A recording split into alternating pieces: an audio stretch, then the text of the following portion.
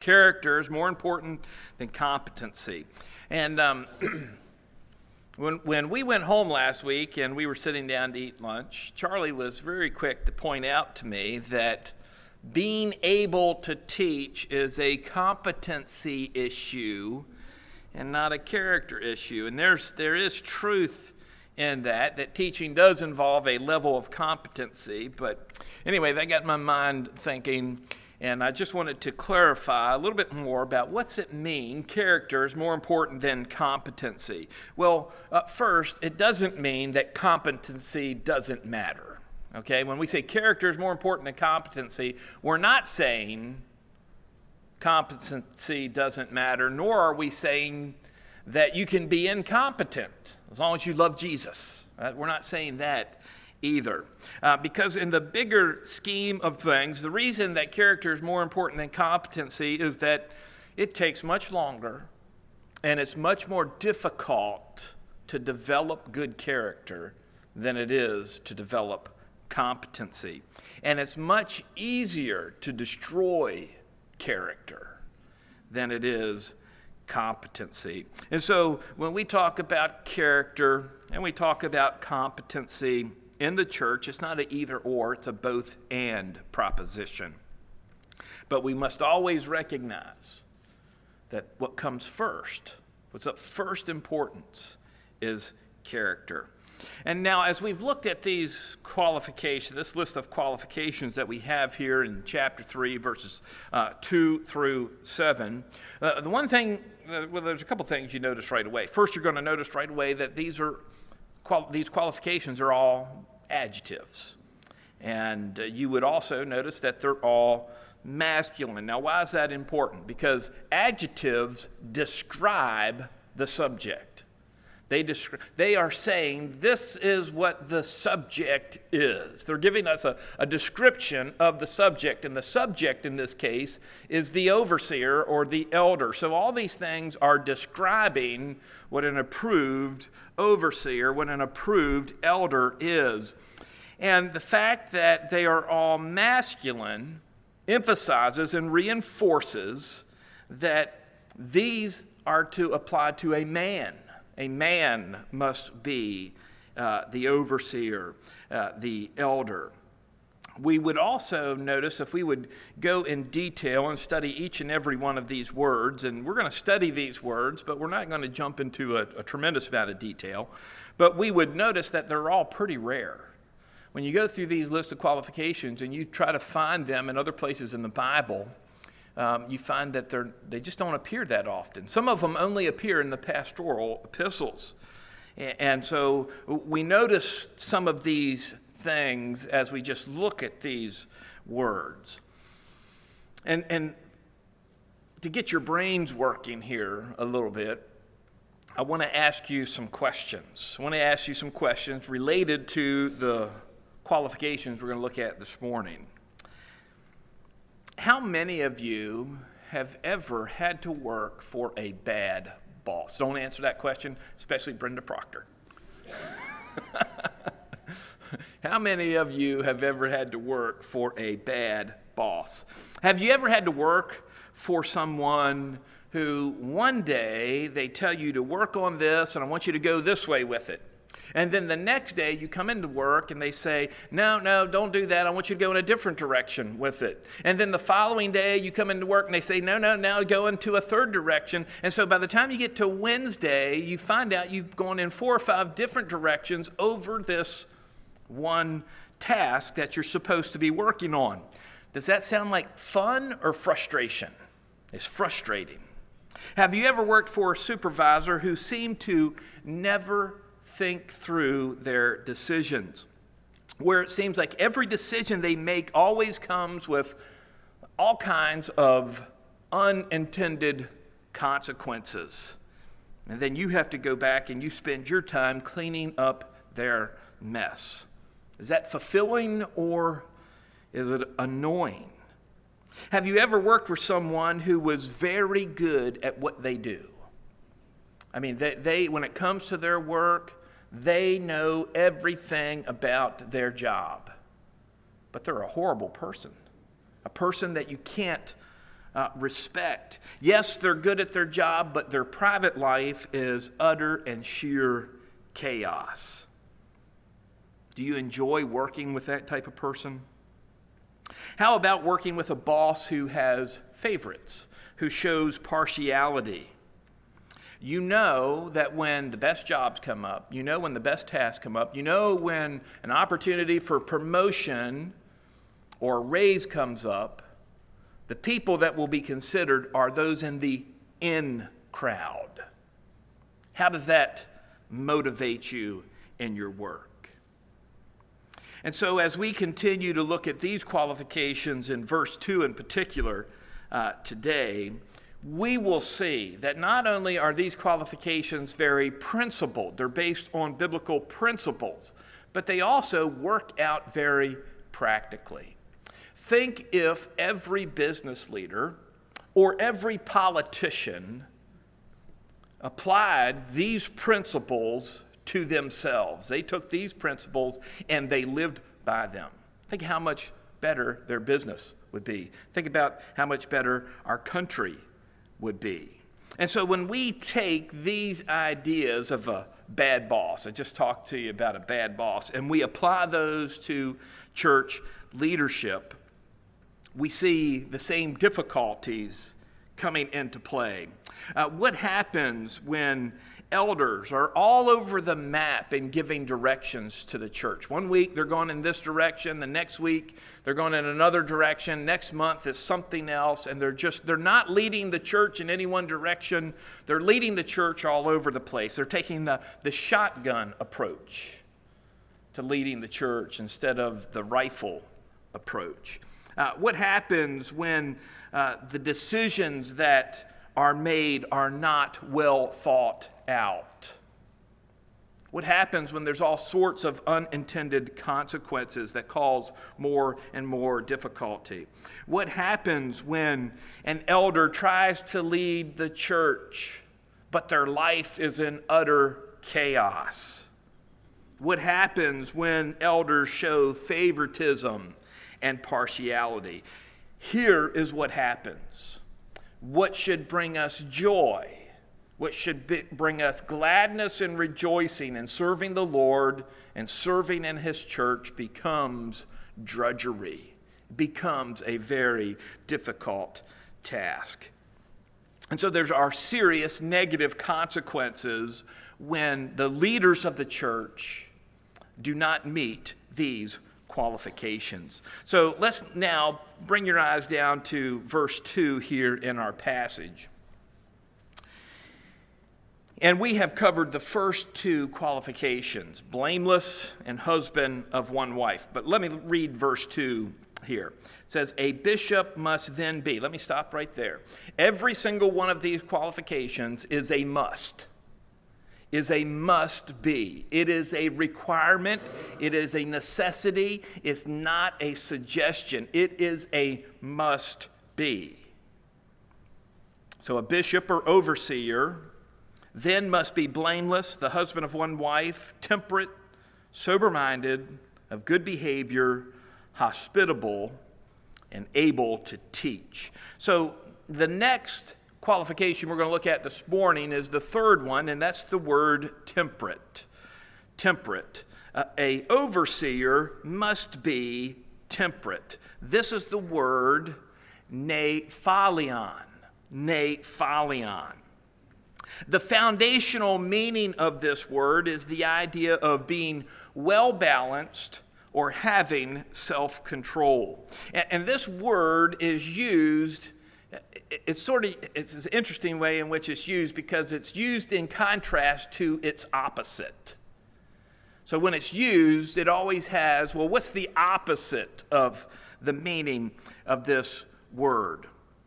And so what is the opposite of being well-balanced? It's being imbalanced, given to extremes, going to one extreme or another extreme. What's the opposite of having self-control? Being out of control, someone who is out of control. Now, this word is at times, in the ancient world, it was used for being sober. as opposed to being drunk. And being drunk is marked by at least two things. Imbalance. If a police officer pulls you over under the suspicion that you're drinking under the influence of something, the sobriety test they give you is always going to be walk down this line, putting one foot in front of the other. And one thing that drunk people cannot do is do that. They will fall from one side or the other. There's an imbalance there. We also know that being drunk makes you lose your self-control. You do things when you're drunk that you wouldn't normally do. Those things that you would normally control, you find that you don't care about doing those things anymore, and you'll go do anything that you wouldn't do normally. And so being drunk's a good picture in our minds of the opposite of what it means to be temperate, what it means to be self-controlled. So the meaning here is that the elders are not to be given to extremes in any direction. They are to exercise self-control. They are to exercise restraint. They are steady. That's one of the words that you fill in there. They are steady. They're balanced. They're not going one way or the other. This word's only used 3 times in the New Testament. Of course, it's used here for overseers or elders, but it's also used of the wives of deacons in chapter 3 of this book, verse 11. And then it's used of older men in Titus chapter 2, verse 2. Now, why is it important? Why is it important that the elders be temperate? Well, we have to remember that the elders of the church have been invested by God with authority and responsibility over their local church. God has given them authority that they are to use in their local church. And this is true when we think about all of these qualifications. That God has invested authority and leadership and responsibility in the elders of the church. And so this authority, this power, this responsibility must be held in balance. They are not to lord their authority over the church, but neither are they to be the puppets of the church. They are to lead the church. The church isn't to lead them. If you think of a puppet and a puppet master, the elders are not to be a puppet master controlling each aspect of the church minutely, so they always do what they want to do, but neither are they to be controlled by the church. It doesn't mean they don't listen to the church, but they're not controlled by the church. I think a good picture of the opposite of this kind of person is a manic depressant. I don't know if you've ever known somebody who suffered from being a manic depressant, but what happens in that person's life is at one moment they are on a high. One moment they're full of energy, their mind is focused, they're happy, and in an instant they're sad, they're depressed, they're tired, they're exhausted. And a manic depressant lives their life between those two extremes. They're either on one extreme or another. The picture that we get of an elder here is that they're in the middle. They stay in the middle of the road. They are balanced. Can you think of anybody in the Bible who exhibited imbalanced behavior, where they went from one extreme to another extreme? Saul. Another name that comes to mind is Peter. In John chapter 13, Peter says to the Lord, I will lay down my life for you. In chapter 18, he pulls out his sword to prevent Jesus from being arrested. By the time you get to the end of chapter 18, he is denying that he even knew Jesus. I don't know what all the extremes are, but that seems extreme to me. At one moment, extreme level of loyalty, and at the other moment, an extreme level of disloyalty. Elders are to be temperate. They are to be balanced. They are to be self-controlled. They are not to be given to extremes, reacting in one way or reacting in another way. So think of it this way. We need elders who are proactive, but not activists, not extreme. They need to react, but not be reactionary. We need elders who are balanced, not given to jumping the gun, not given to going to extremes. We need elders who don't lose their cool and are not driven by every whim of their fancy. Balanced, self-control, temperate. Elders must be steady. They must be steady. Sober-minded is our next qualification. Sober-minded. An overseer must be sober-minded. This word is the word sophron. Sophron. That's important because I'm going to compare it with another word that sounds similar here in a bit.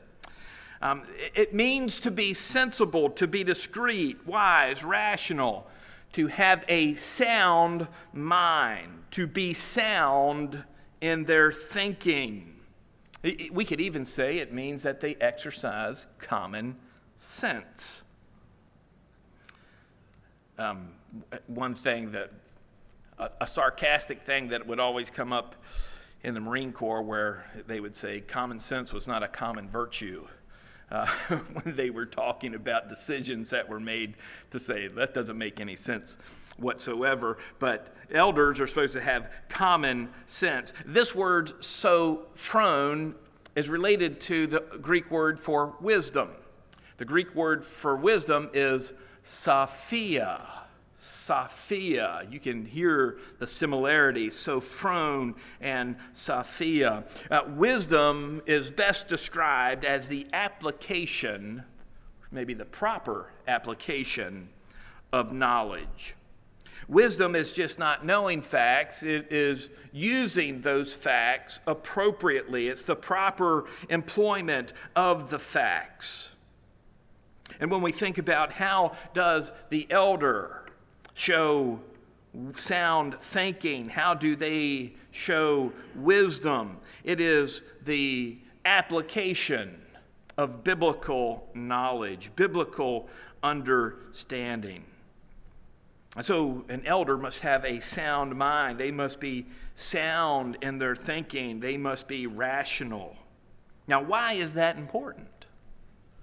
Why is it important that the elders be able to think well, be able to think things through? Well, first, it's important because elders have to make decisions. One of the things that leaders do is make decisions. And in the case of the church, these decisions should be based on sound biblical thinking. Secondly, the elders are going to have to deal with difficulties that usually involve people.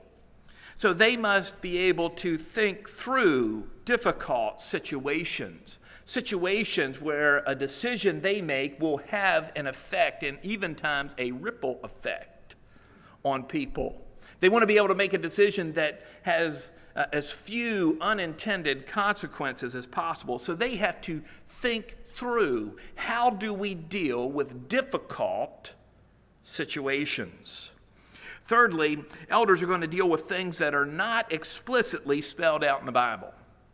Do you realize in our church, from week to week, we deal with things that aren't explicitly spelled out in the Bible? All the time. Nowhere in the Bible does it tell us that we are to have a budget and we are supposed to lay this budget out in line items and things. It doesn't tell us that. The Bible doesn't tell us that. The Bible doesn't tell us where we have to meet. The Bible doesn't tell us who our missionaries are to be? Doesn't tell us those things. These things have to have wisdom applied to them. There has to be sound thinking applied to them. So elders must be able to think through things biblically, doctrinally, and practically. Elders have to be able to think well.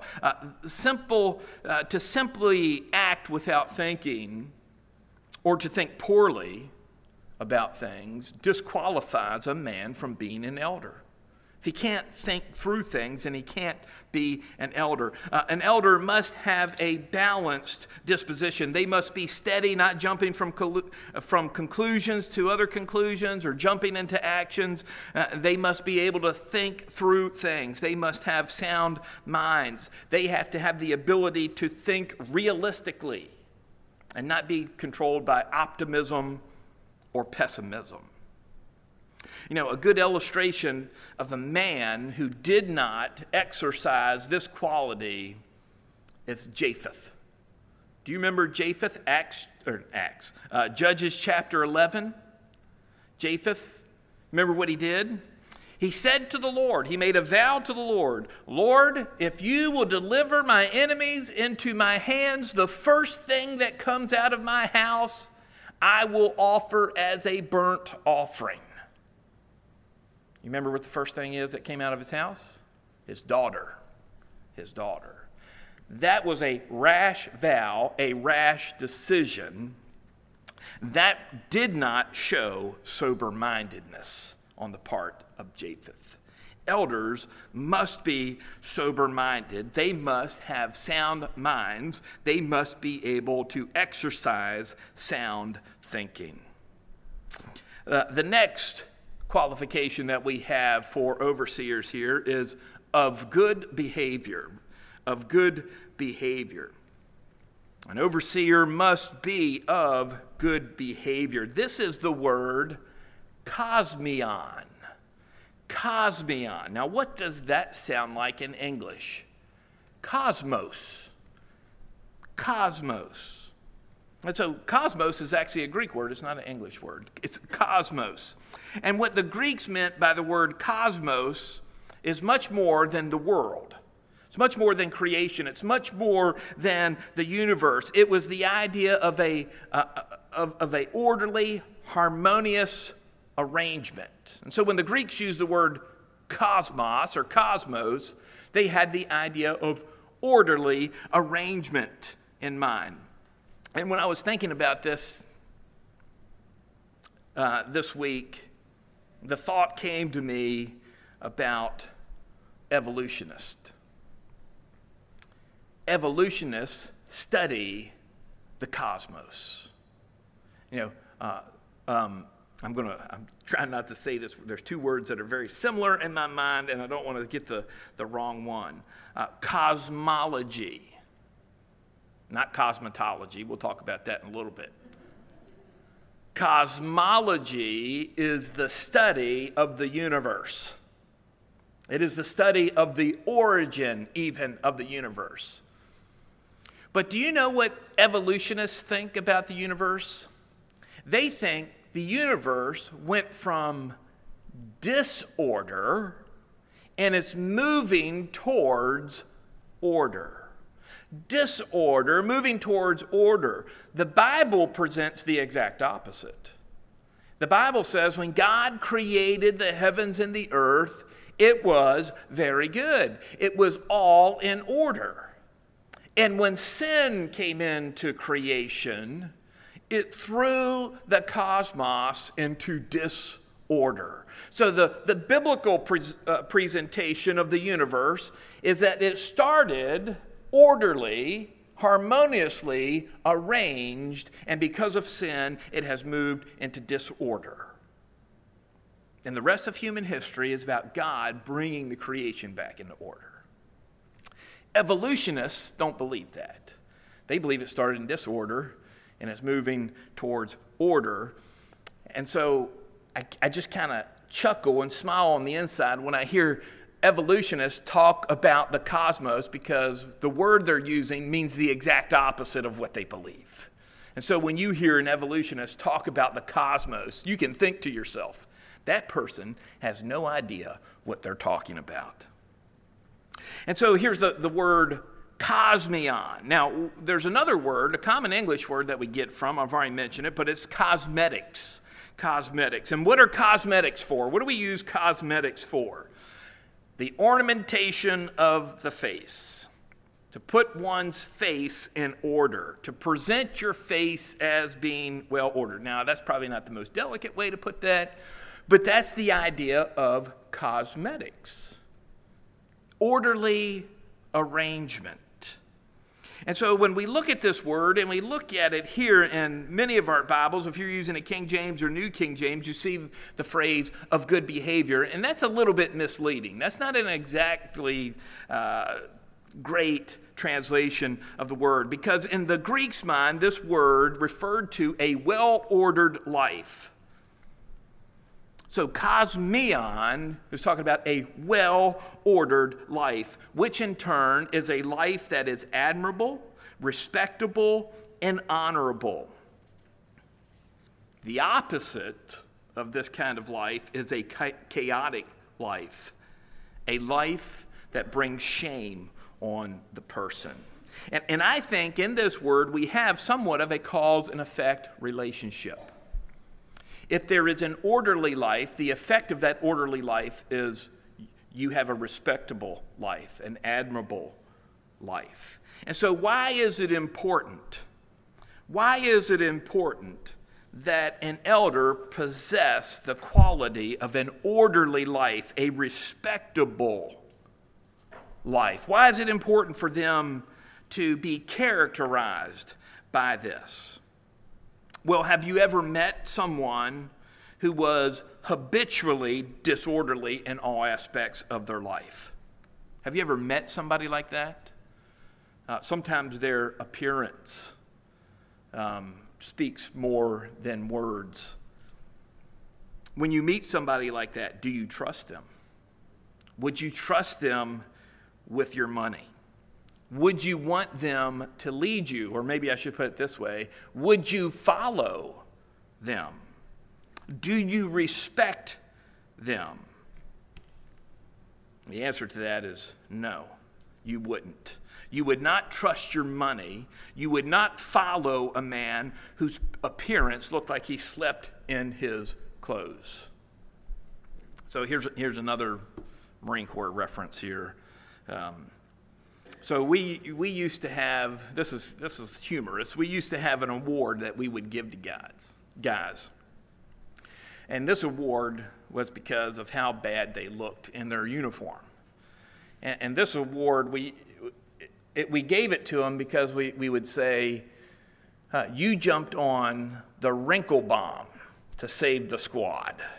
So the idea is they sacrificed themselves, and all the wrinkles in the squad are rounded up into their uniform, and that they jumped on this wrinkle bomb to save everybody else. Of course, we were being sarcastic when we did that. But when you think about a person who is disorderly, a person who doesn't have orderliness as a part of their life, one of the images that came to my mind was Otis. You remember Otis from the Andy Griffith Show? Otis. Would you follow Otis? Would you trust Otis? You would not. But having said that, I want you to understand that this word is not focused on appearance. It is not focused on appearance. I only use that as an illustration. It is speaking to the life, particularly the spiritual life of the elder. When you look at the life of an elder, it should be respectable. You should be able to respect them, especially in their spiritual life. The elder is where he needs to be, when he needs to be there. He does what he needs to do when it needs to be done. His relationship with God is where it needs to be. He exhibits an orderly, respectful attitude in his life. So as we look at this, we have seen so far that elders must be well balanced in their disposition. They can't be given to extremes. They have to be clear and rational in their thinking. They have to have a sound mind, and they must have an orderly, respectable life in their thinking and in their day-to-day relationship with God. This brings up the fourth qualification that we have here in this list, and this is the word hospitable. Hospitable. An overseer must be hospitable. And this is the word philiexion. Philiexion or philoexion. And this word means lover of strangers. Lover of strangers. In other words, it's the idea that you treat a stranger as you would treat your friend. You know, when we think about the word hospitable or hospitality, in our culture anyway, often it has the idea of just entertaining guests, that you have someone over to your house, maybe you give them lodging, maybe you have a meal with them, something like that. And I think all those things can be included under this word, but this word is much broader than just having a meal with somebody, providing a meal with somebody. The idea here is that the elder is taking care of someone or cares for someone who isn't a close acquaintance. And so we see in this qualification that the elder must exercise care without partiality. He must treat strangers with the same respect that he treats his friends. And this is important. This is important because if an elder will care for those that he doesn't know, he will certainly care for those that he does know. It shows to us that the elder is to have a caring attitude. He is to have a sensitivity to the needs of those around him, even the needs of people who he runs into, but he does not know. But even more than that, I think we also see in this word of hospitality that the elder is not partial. The elder doesn't show partiality towards any particular group. There's not an in crowd for the elder. This means that when you come to the elder with an issue, you will get a fair hearing. You don't have to worry about, well, am I a part of the in group? Is he going to listen to me even though I'm not a part of the in group? And to be sure, there are some people who are closer to elders than other people. But for an elder to have the position of church leadership, it means that that relationship doesn't matter whatsoever when it comes to making decisions or giving spiritual advice. And so being hospitable, it's not just having people over for lunch on Sunday or even being friendly. It's the idea of caring for people. A couple examples that we find in the New Testament of people like this are Priscilla and Aquila, Mary, the mother of Mark, the writer of the epistle or the Gospel of Mark, and Lydia, who all gave of themselves to serve the church, to care for others. The elder must be hospitable, must care for people. I guess the seventh one on our list here, the last one we're going to look at this morning, is able to teach. And so Charlie will be especially careful to pay attention to what I say here. This is the word didaxtikon. Didaxtikon. An elder must be able to teach. And this phrase that we have in English, able to teach, reflects the same broad character that the Greek word has. It can mean one who can teach, as in he has the knowledge and skill to teach, and this is towards the area of competency. Or it can mean one who is qualified to teach. He has the right character that is required of a teacher. Now, what this is not saying, when it says that an overseer must be able to teach, what that doesn't mean is that the overseer must have the spiritual gift of teaching. That's not what it's talking about. You know, there is a spiritual gift of teaching, but this is not saying that the elder must have the spiritual gift of teaching. And while it's true that some of the elders may have this gift, it is not a requirement to be an elder. You do not have to have the spiritual gift of teaching to be an elder.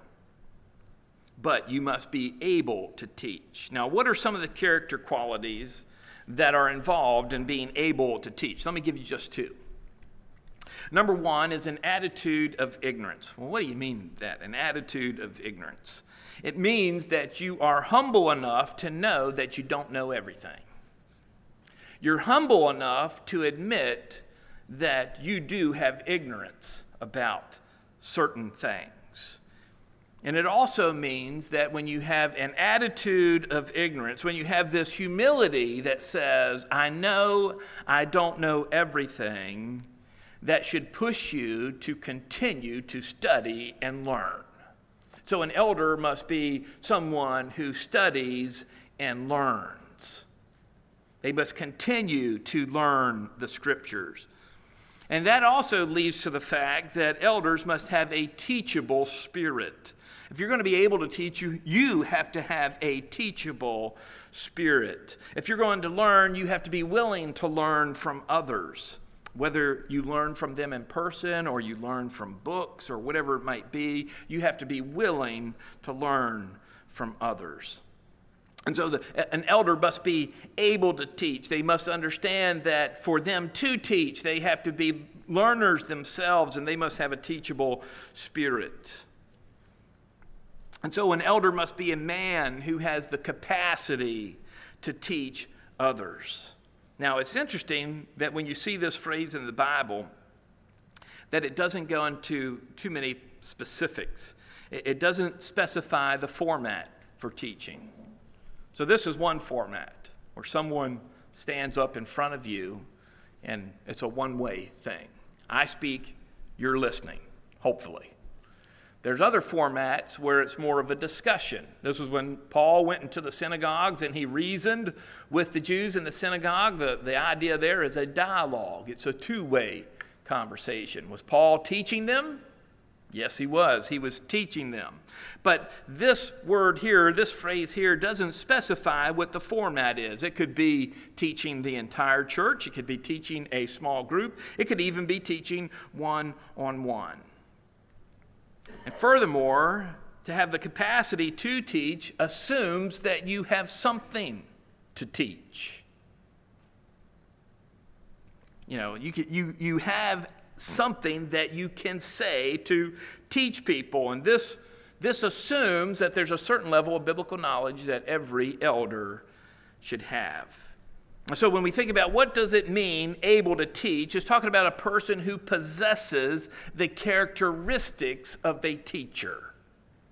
They possess the characteristics of a teacher. Now, why is it important that elders are able to teach? First, we know that not all elders are going to be teaching all the time. In 1 Timothy chapter 5, verse 17, if you look there in your Bible real quick, you will notice that it says that there's elders who rule, and there's elders who rule and labor in word and doctrine. Now, this was talking about honoring these elders. It says, let the elders who rule well be counted worthy of double honor, especially those who labor in word and doctrine. And so that word there, especially, is singling out within the group that rules. There are also those who labor in word and doctrine. So they're teaching. They're teaching. And so not all elders are going to be teaching all the time. But it's important that they're able to teach. You know, in our culture, in our contemporary context here, we view the pastor, who is one of the elders, as the chief teacher of the church. But what happens when there's no pastor? What happens when pastors die, retire, resign, all sorts of things? What happens when there's no pastor, when there's no chief teacher of the church? Does the church just fold up and close the doors? We know, of course not, that is not true. What happens is there are to be men, there are to be elders in the church who can step into that teaching role. Doesn't mean that they'll be the best teachers in the world, but it means they have the capacity to do that. They possess the characteristics of being a teacher. And to do that, the elders must be developing their abilities to teach. Nobody is born with all the information that needs to be taught. You realize that, right? You're not born with the knowledge to teach. You're not born with all the biblical knowledge you need in order to teach someone else. If I got up in the pulpit on a Sunday without preparing, you would probably notice it right away. You would probably notice it because I would probably talk more about my week. I would talk more about things, various different things going on in the world. I would probably mention a few little Bible nuggets from here and there and that type of thing. But I can tell you, if I do not take the time in the week to study the Word of God, I have nothing to say. I certainly have nothing worthwhile to say to you, because what matters is the Word of God. And so the elders must be continually giving themselves to the study of the Word of God, because shallow teaching produces shallow Christians. Shallow teaching produces stagnant Christians. By the way, did you know that it's not optional for everybody else in the church to be teachers? It's not just that elders should be teachers. You remember what the Great Commission says? You know what it says? Go, therefore, into all the world, teach. Teach. It's command. It's command. So each one of us are commanded to teach, but the accountability here is higher for the elders. So the elders must have this characteristic of being able to teach. So I want us, in conclusion here, to consider how these qualifications that we're saying, the elders of the church must meet these qualifications. It is necessary. It's not an option. They must meet these qualifications. I want us to think how these qualifications, or what these qualifications teach us about God. Because while these qualifications are very practical, they really do help in the organization and the operation of the church. But there's something much, much more profound here. So think of these qualifications in terms of the attributes of God. How about the attribute of blameless? God can't be charged with evil. Attribute of husband of one wife. God is absolutely faithful. Temperate. God is steady. He doesn't vacillate between extremes. Sober-minded. God is the God of reason, logic, and sound thinking. What he does and what he says actually makes sense. God is orderly and respectable. God always acts in an orderly way that everyone can respect. Do you realize there's people out there who do not believe that Jesus Christ is the Son of God? They don't believe he's the Savior, but they still respect Jesus because the life he lived on the earth. An orderly, respectable life. How about hospitality, hospitable? That isn't hospitality, being hospitable, fundamental to who God is, that he loves and he cares for people, others besides himself? That's fundamental to who God is. Able to teach. God is the communicator. God can communicate exactly what he wants to communicate. So in a very real sense, we might call all these qualifications the communicable attributes of God. You know, there are some attributes of God that are not communicable, that do not come over to humans. Eternality, omniscience, omnipotence, omnipresence. None of us will ever experience those things. None of us. Those are attributes of God that we cannot possess. However, there are attributes that we can possess. These are called the communicable attributes. Righteousness, justice, love, and so on. These qualifications for elders are communicable attributes of God. And this should raise them to a whole new level of importance in our thinking. Because we are not just saying elders must follow and have these qualities. We are saying elders must have these attributes of God. But that raises a really difficult question.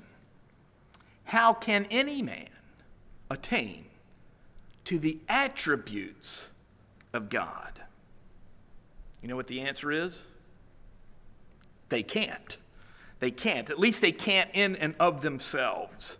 No amount of self-discipline, no strategy, no accountability network is going to enable a man to have these attributes. The only way a person can have these attributes is because the Holy Spirit dwells in them.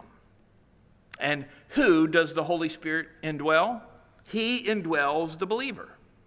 One of the key prerequisites for being an elder that we have taken for granted so far is that they are believers. And as believers, they have the Holy Spirit indwelling them, enabling them, and leading them.